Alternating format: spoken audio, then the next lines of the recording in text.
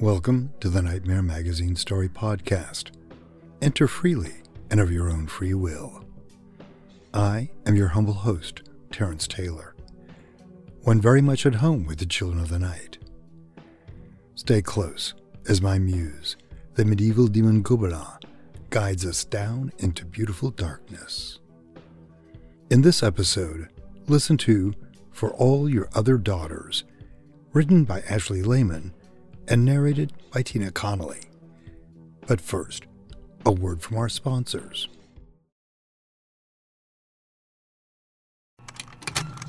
Contained herein are the heresies of Radolf Burntwine, erstwhile monk turned traveling medical investigator. Join me as I uncover the blasphemous truth of a plague-ridden world, that ours is not a loving God, and we are not its favored children.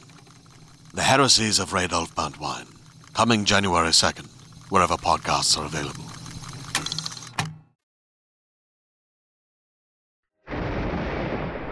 It's time to descend the shadowy stairs once more, for a good long look behind the curtain of the everyday, to see what lurks beyond.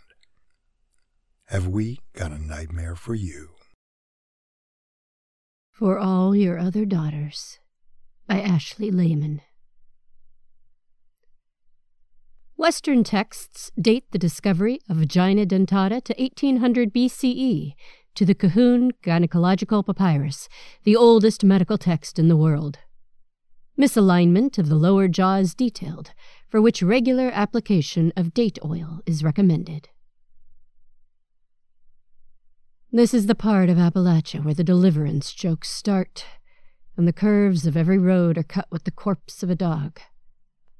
Those few buildings that jut out from the rolling waves of kudzu are Dollar Generals and strip malls full of subway chains and broken windows, soaped-over windows, and Methodist and Lutheran and Presbyterian churches where the marquees say, "Go whalin' at state," over Romans 6:23, for the wages of sin is death.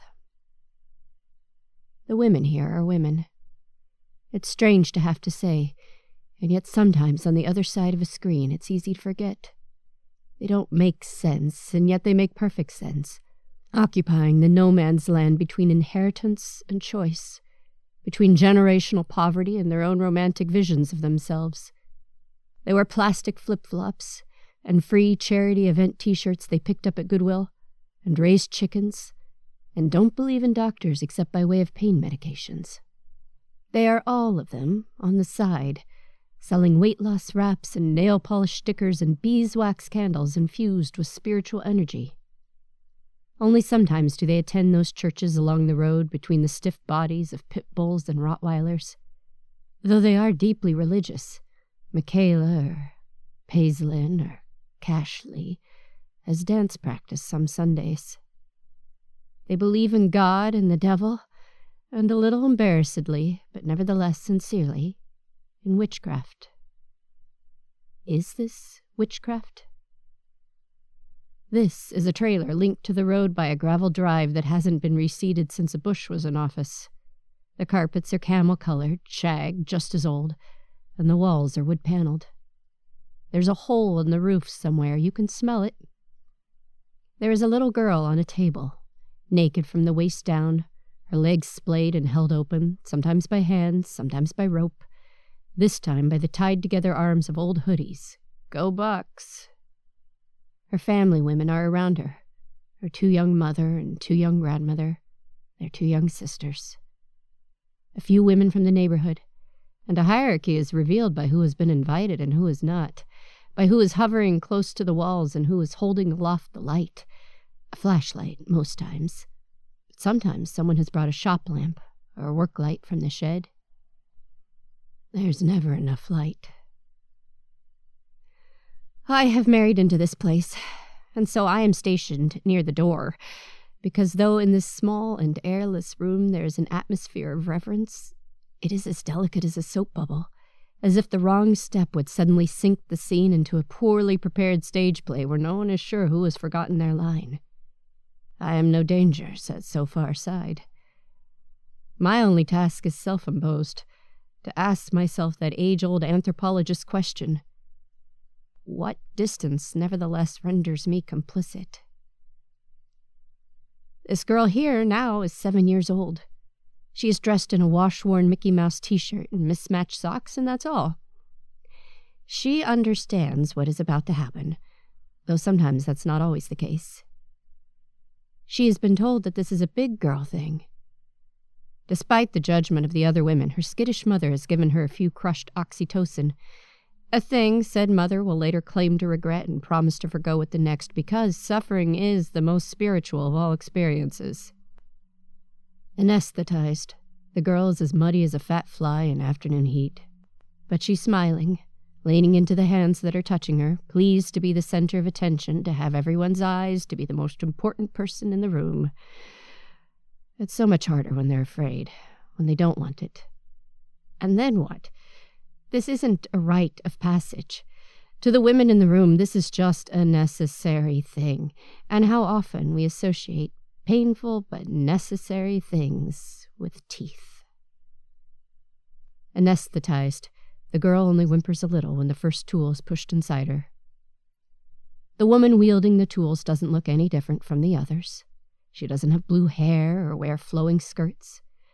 She's overweight and has on Walmart jeans, and calls herself a doula, and has assisted many of the women in this room with their home births. She has been arrested twice for practicing without a license. In her left hand is a screwdriver. On the table to her right is a pair of pliers and a hammer.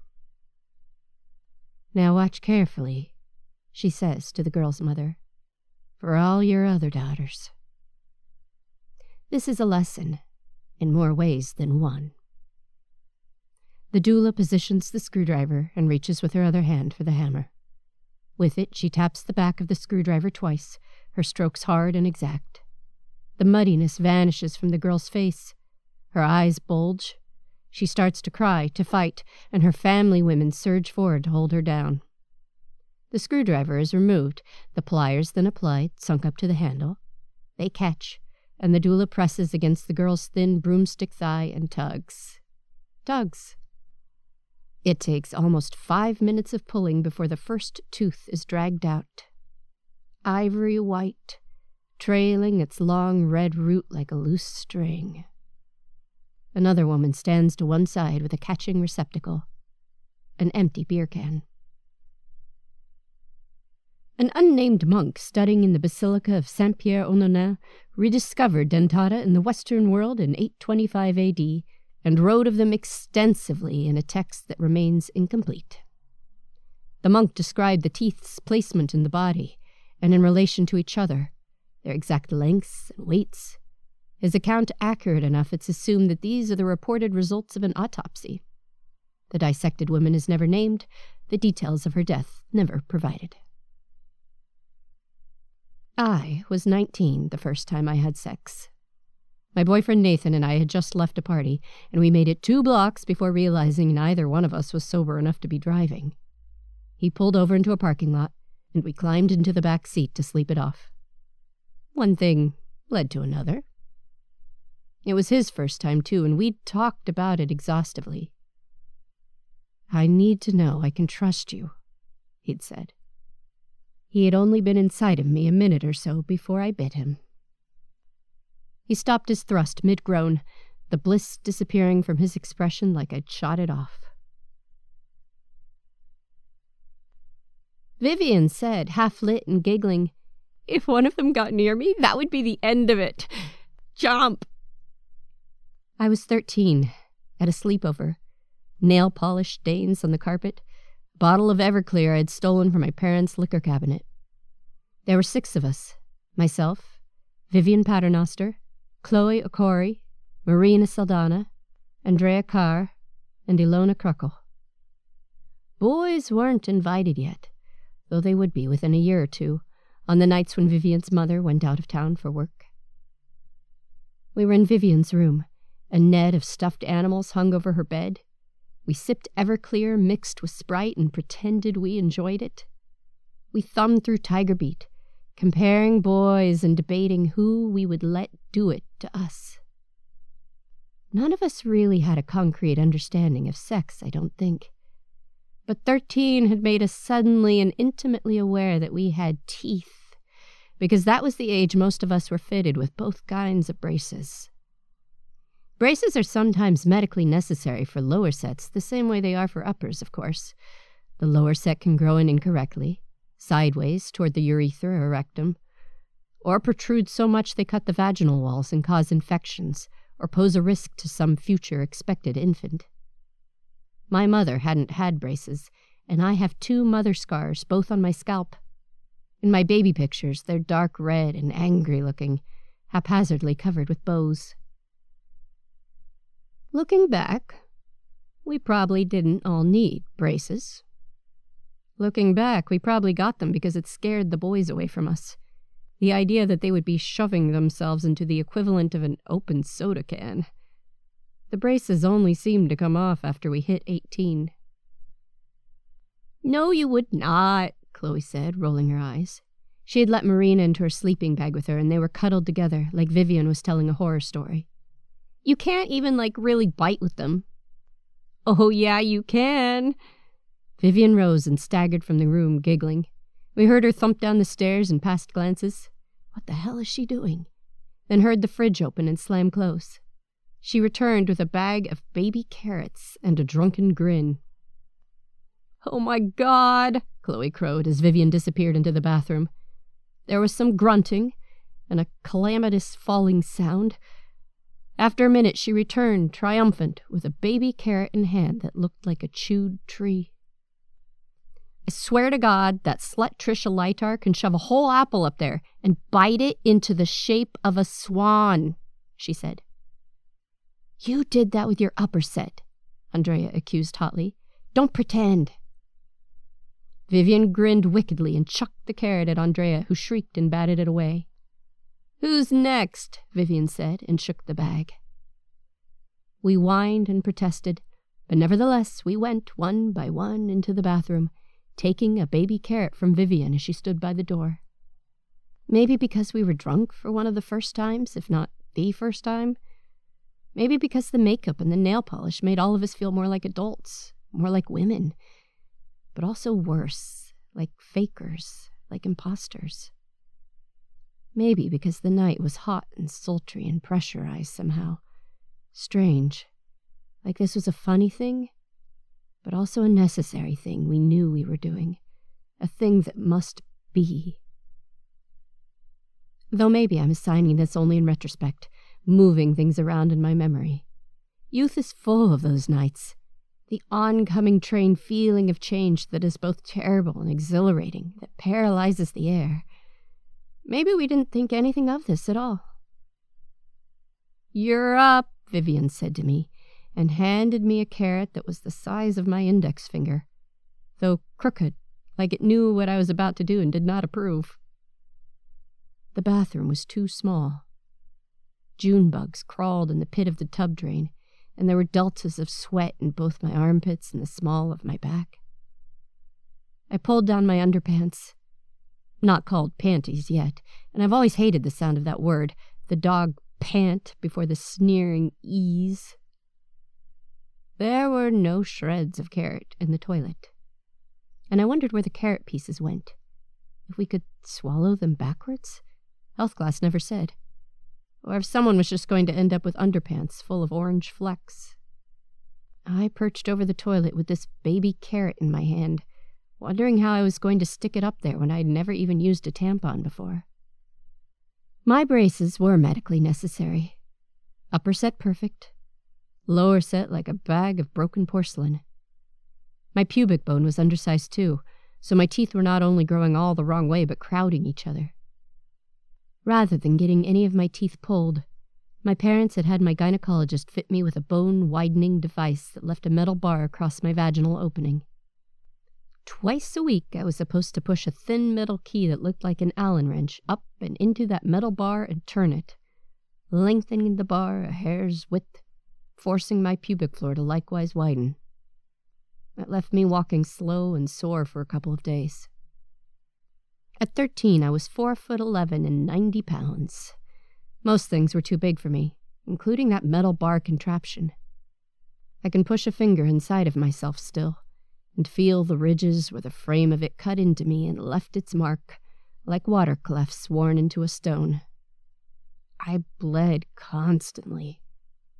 Irregular periods aren't uncommon, my gynecologist said when I complained, and cramps are incredibly common. When I tried to explain that these weren't cramps, I knew what cramps felt like. Just look, would you? She rolled her eyes the way I did when my friends complained about similar things. Stop being dramatic, that look said. Right then, though, that metal bar meant that carrot wasn't going anywhere. So I just sat on the toilet, drunk, woozy, and nibbled it down with my upper set until it somewhat resembled Vivian's. When I came out of the bathroom, Vivian looked at my carrot and shook her head. "You're going to be a virgin for forever," she said to me, and I wasn't sure if this was a compliment or an insult. Ilona was the last to go in. We heard her crying after a long while. The group of us rose, humor gone. We stood together and tapped on the bathroom door, calling in a soft chorus, "It's just a joke, Ilona. You don't have to if you don't want to. You don't have to." In the Museum of London, there's a Bronze Age dildo from Mesopotamia on display, carved from marble. It's believed women would have inserted this in order to grind their lower set into inoffensive nubs. I have seen similar tools for sale on the streets in Sofia, Guangzhou, Mexico City, Seattle, and Sydney. I've seen ones made of diamond in Dubai. Andrea was the first of us to lose her virginity. I remember this because she was the only one of us not coy about specifics. How he jammed one finger in and then two. He kind of just poked them in and out like he was cleaning a pipe. She was 15 then, her boyfriend 24, old enough to know the braces didn't pose a threat. His name was Kyler. He had cystic acne and worked at Target. He bought us booze so we wouldn't have to steal from my parents anymore, who had gotten suspicious of the condensation inside their vodka bottles. "Or no!" She laughed, but it was hectic, her eyes too wide, pupils small, staring not at us by the light overhead. "You know how you can't get your quarters out of the change slot in a Coke machine? That's how he did it. Like he was trying to get a quarter out of me. And then he just kind of rammed the whole thing in." There were only 5 of us. Marina had a boyfriend now, too, and didn't come around anymore. But those of us who remained made soft noises. That's awful noises, even though Andrea was still laughing, had laughed herself to tears.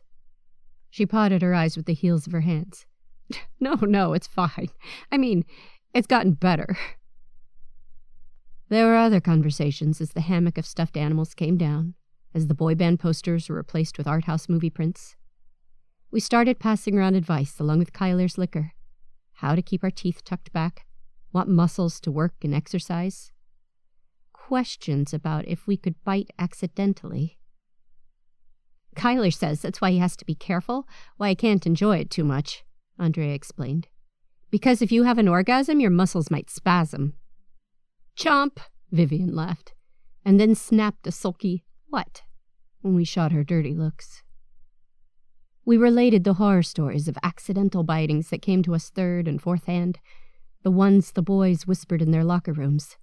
How Dennis Kohler was literally dickless because he'd gone out with Ashton Pierce, who was willing to fuck anyone but also had, rumor went, vaginal Tourette's, and so anyone sticking it in was playing Russian roulette.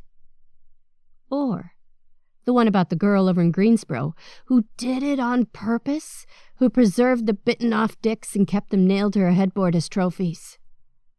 That story had a whole narrative arc, with innocent boys coming into her room and seeing what looked, to them, like a row of dried apricots. And if she liked a boy enough, she would leave his dick intact and feed him one of those when he was spent. If our mothers ever talked about it, it was just to tell us that we mustn't ever, not ever. The most obvious evolutionary explanation for dentata is that they are a rape deterrent, except no one seems to want to settle on this as the answer. Every few years, another hypothesis gains popularity. They are a vestigial trait for some long-ago ancestor that bit penises off during reproduction, like banana slugs. Or an ancient abortifacient. Or they're like hiccups and serve no purpose at all. This lack of certainty is partly because the teeth are largely useless. The necessary pelvic muscles just don't exist. Vaginal contraction for the average woman results in only about 24 pounds of pressure, far less than that of a human jaw, which is around 171 pounds. This might explain why the rape statistics in countries where more women keep their teeth are not noticeably lower than those countries where women have them removed at high rates, when all other socio-economic factors are accounted for. Those women who do pose some threat most often become headlines. The highest biting power recorded was by Elihia Jaskolski, a 31-year-old sex worker from Norway. Her record-setting lower bite stands at 244 pounds, the same as a German shepherd. You can find videos of her on fetish websites, clamping onto ropes stuffed inside of her with her lower set, and pulling various vehicles around parking lots, crawling on her hands and knees. Nathan and I talked about it exhaustively beforehand. Would he like it? No, he would not like that. He would not like that at all. Would I be able to control myself? Yes, I could. It was his first time, too. I need to know I can trust you, he said. This time the procedure is done in an operating room, clean and sterile with professionals of all forms. The girl is 13 and wearing a beautiful white confirmation dress, which is traded out for a hospital gown before she's wheeled away. The procedure will take about 4 hours. She will be up and walking in 2 days. She will never miss her teeth. After, her family will be mailed a certificate with the doctor's signature and that of a witness, usually the attending nurse, which will be filed alongside her birth certificate and the results of various blood tests as the necessary components for a state marriage license, though this specific certificate requirement has been suspended by a federal judge, for now. Some 92% of the women in this particular religion have had the procedure. This is an important moment, says the hospital counselor, who coordinates with various faith and governmental organizations to make sure the process runs smoothly. We want to make it as safe as possible for the girls.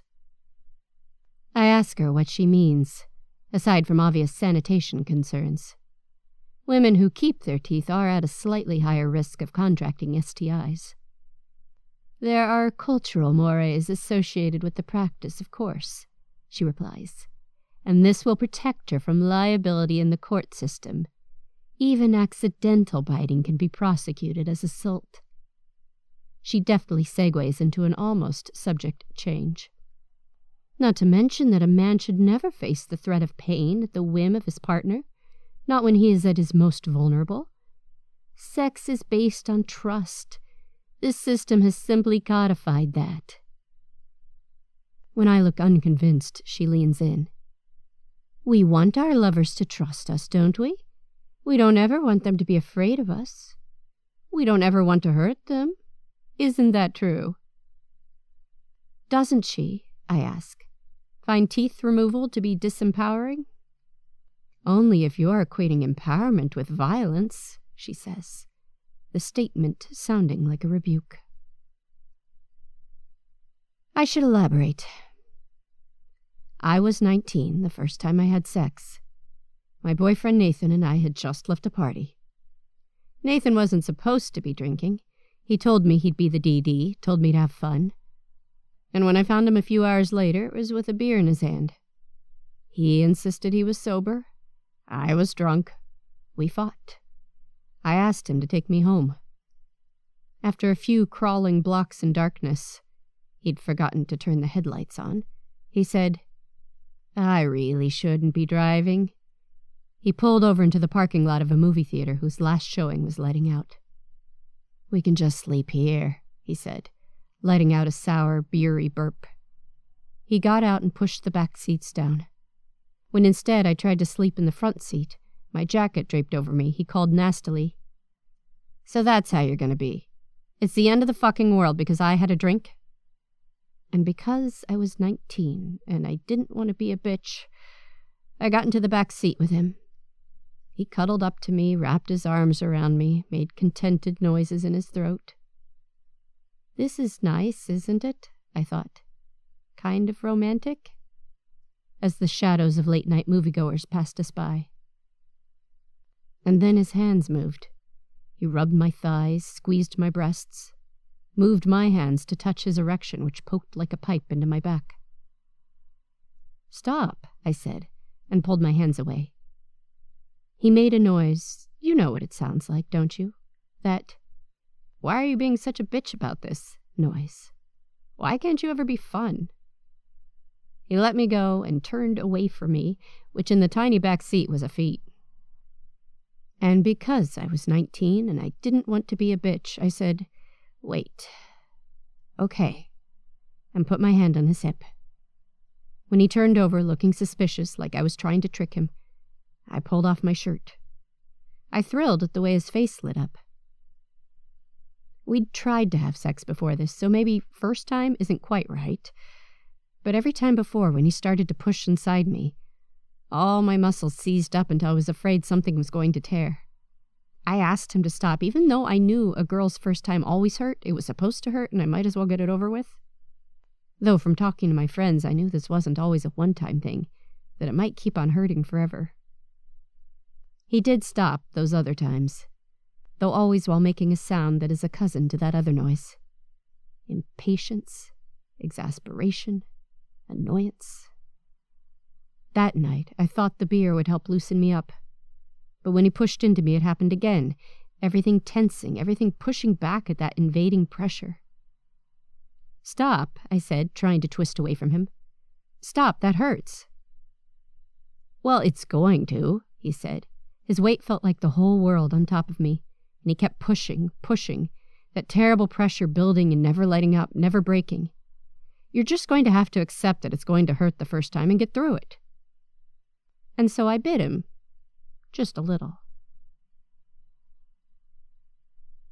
This ceremony takes place in a gymnasium, the floor marked with game lines and streaked with shoe rubber waxed to a shining gleam. Pink and white rolls of crepe paper have been tossed into high above rafters, and pink and white balloons drift between the rows of folded-out metal chairs and utility tables that have been covered in white plastic tablecloths. The tables are piled with store-bought cupcakes, transported from their plastic casings onto glass serving platters. Cuts of fresh fruits are speared and ready to be dipped in a crock-pot full of melted chocolate. The girls come in silk and tulle and soft Easter colors, baby pinks and baby yellows and white, so much white. Their fathers come in black suits, in contrast as straight and tall as exclamation marks, the monotony of their suits broken only by their boutonnieres, flowers chosen to match their daughters' dresses, roses and carnations, daffodils and lilies. Sometimes the girls are as young as a few months and their fathers carry them. Other times they're nearly college-aged. This time, they're all 11 or so, their elbows crooked from reaching up to hold their father's hands. There will be dancing after, universally to slow 80s prom songs sung by Cyndi Lauper and ABBA, the littlest girl standing on their father's sweeping feet. This ceremony is not always religious, and so is not always performed by a priest. Sometimes a school principal, or a legislator, or a general, someone of otherwise special note. "Today we congratulate you special young girls on your first step into womanhood," the speaker says. The father-daughter pairs advance to the podium when he beckons.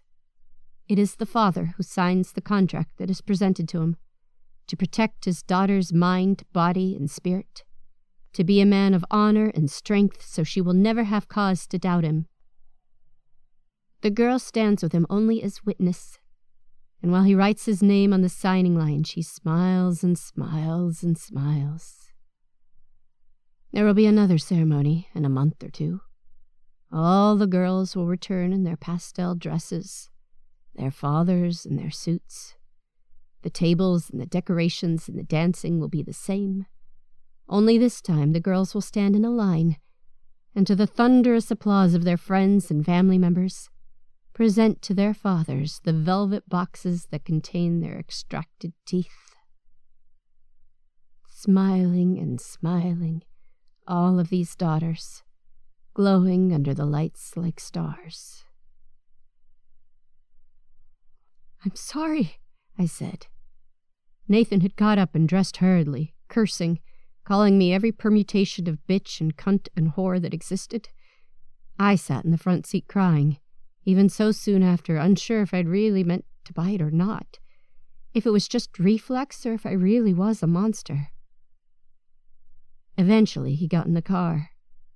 Under the thin streetlight his expression was black cast, the line of his brow thundery, his eyes wet, his hands shaking. "You have to make it up to me," he said. I nodded, wiping my nose on my sleeve. The first time I had sex, it was with a boy's hands around my neck, so he could trust me. Welcome back.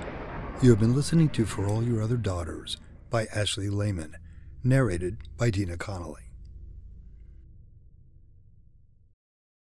Hey there, this is Justin Bartha. I made a funny new podcast, King of the Egg Cream. It has the greatest cast in the history of podcasts with actors like Louis Black. I'm torn by my feelings for two women. Bobby Cannavale. You can eat it, or if someone hits you, you can put it on your cut. Melanie Linsky. I wonder what these marvelous things are that look just like boiled chicken feet. Jason Ritter. I can break things and pick locks and kill people. Michael Stuhlbarg. The whole point is to inspire people that they should make themselves better. Ari Grainer. No, don't whet its appetite. What are you, an idiot? Me, Justin Bartha. That's not just any egg cream, that's a Lemke's special. And all narrated by the hilarious Richard Kind. This is the story of Harry Dalowitz and how he rose from nothing to become New York's King of the Egg Cream. So if you like funny true stories, come listen to King of the Egg Cream, available wherever you get your podcasts. Nightmare Magazine is published by Adamant Press. Copyright 2023, edited by Wendy N. Wagner. And this podcast is produced by Skyboat Media. Post-production was by Jim Freund. Our music was composed and performed by Jack Kincaid. Ashley Lehman is a Clarion alum with an extensive lunchbox collection and a tuxedo cat named Gumshoe. She'll make a website one of these days, but in the meantime, you can find her other work at Cotton Xenomorph, Tales to Terrify, Metastellar, Grist, Hunger Mountain, and Everyday Fiction. Tina Connolly is a writer and voice actor in Portland, Oregon. Her stories and books have been finalists for the Hugo, Nebula, and World Fantasy Awards. Her most recent novelette, Stage Shows and Schnauzers, is now out in Future SF. Her narrations have appeared in over 100 audiobooks, book trailers, and podcasts, including her Parsec-winning intermittent flash fiction podcast, Toasted Cake. You may also have heard her at Escape Pod, where she gets to rave about amazing stories in her job as co-host. Find her at tinaconnolly.com. Thanks for listening. This is Terrence Taylor, wishing you all the best from all of us at Nightmare Magazine, and sending you back to your reality for now.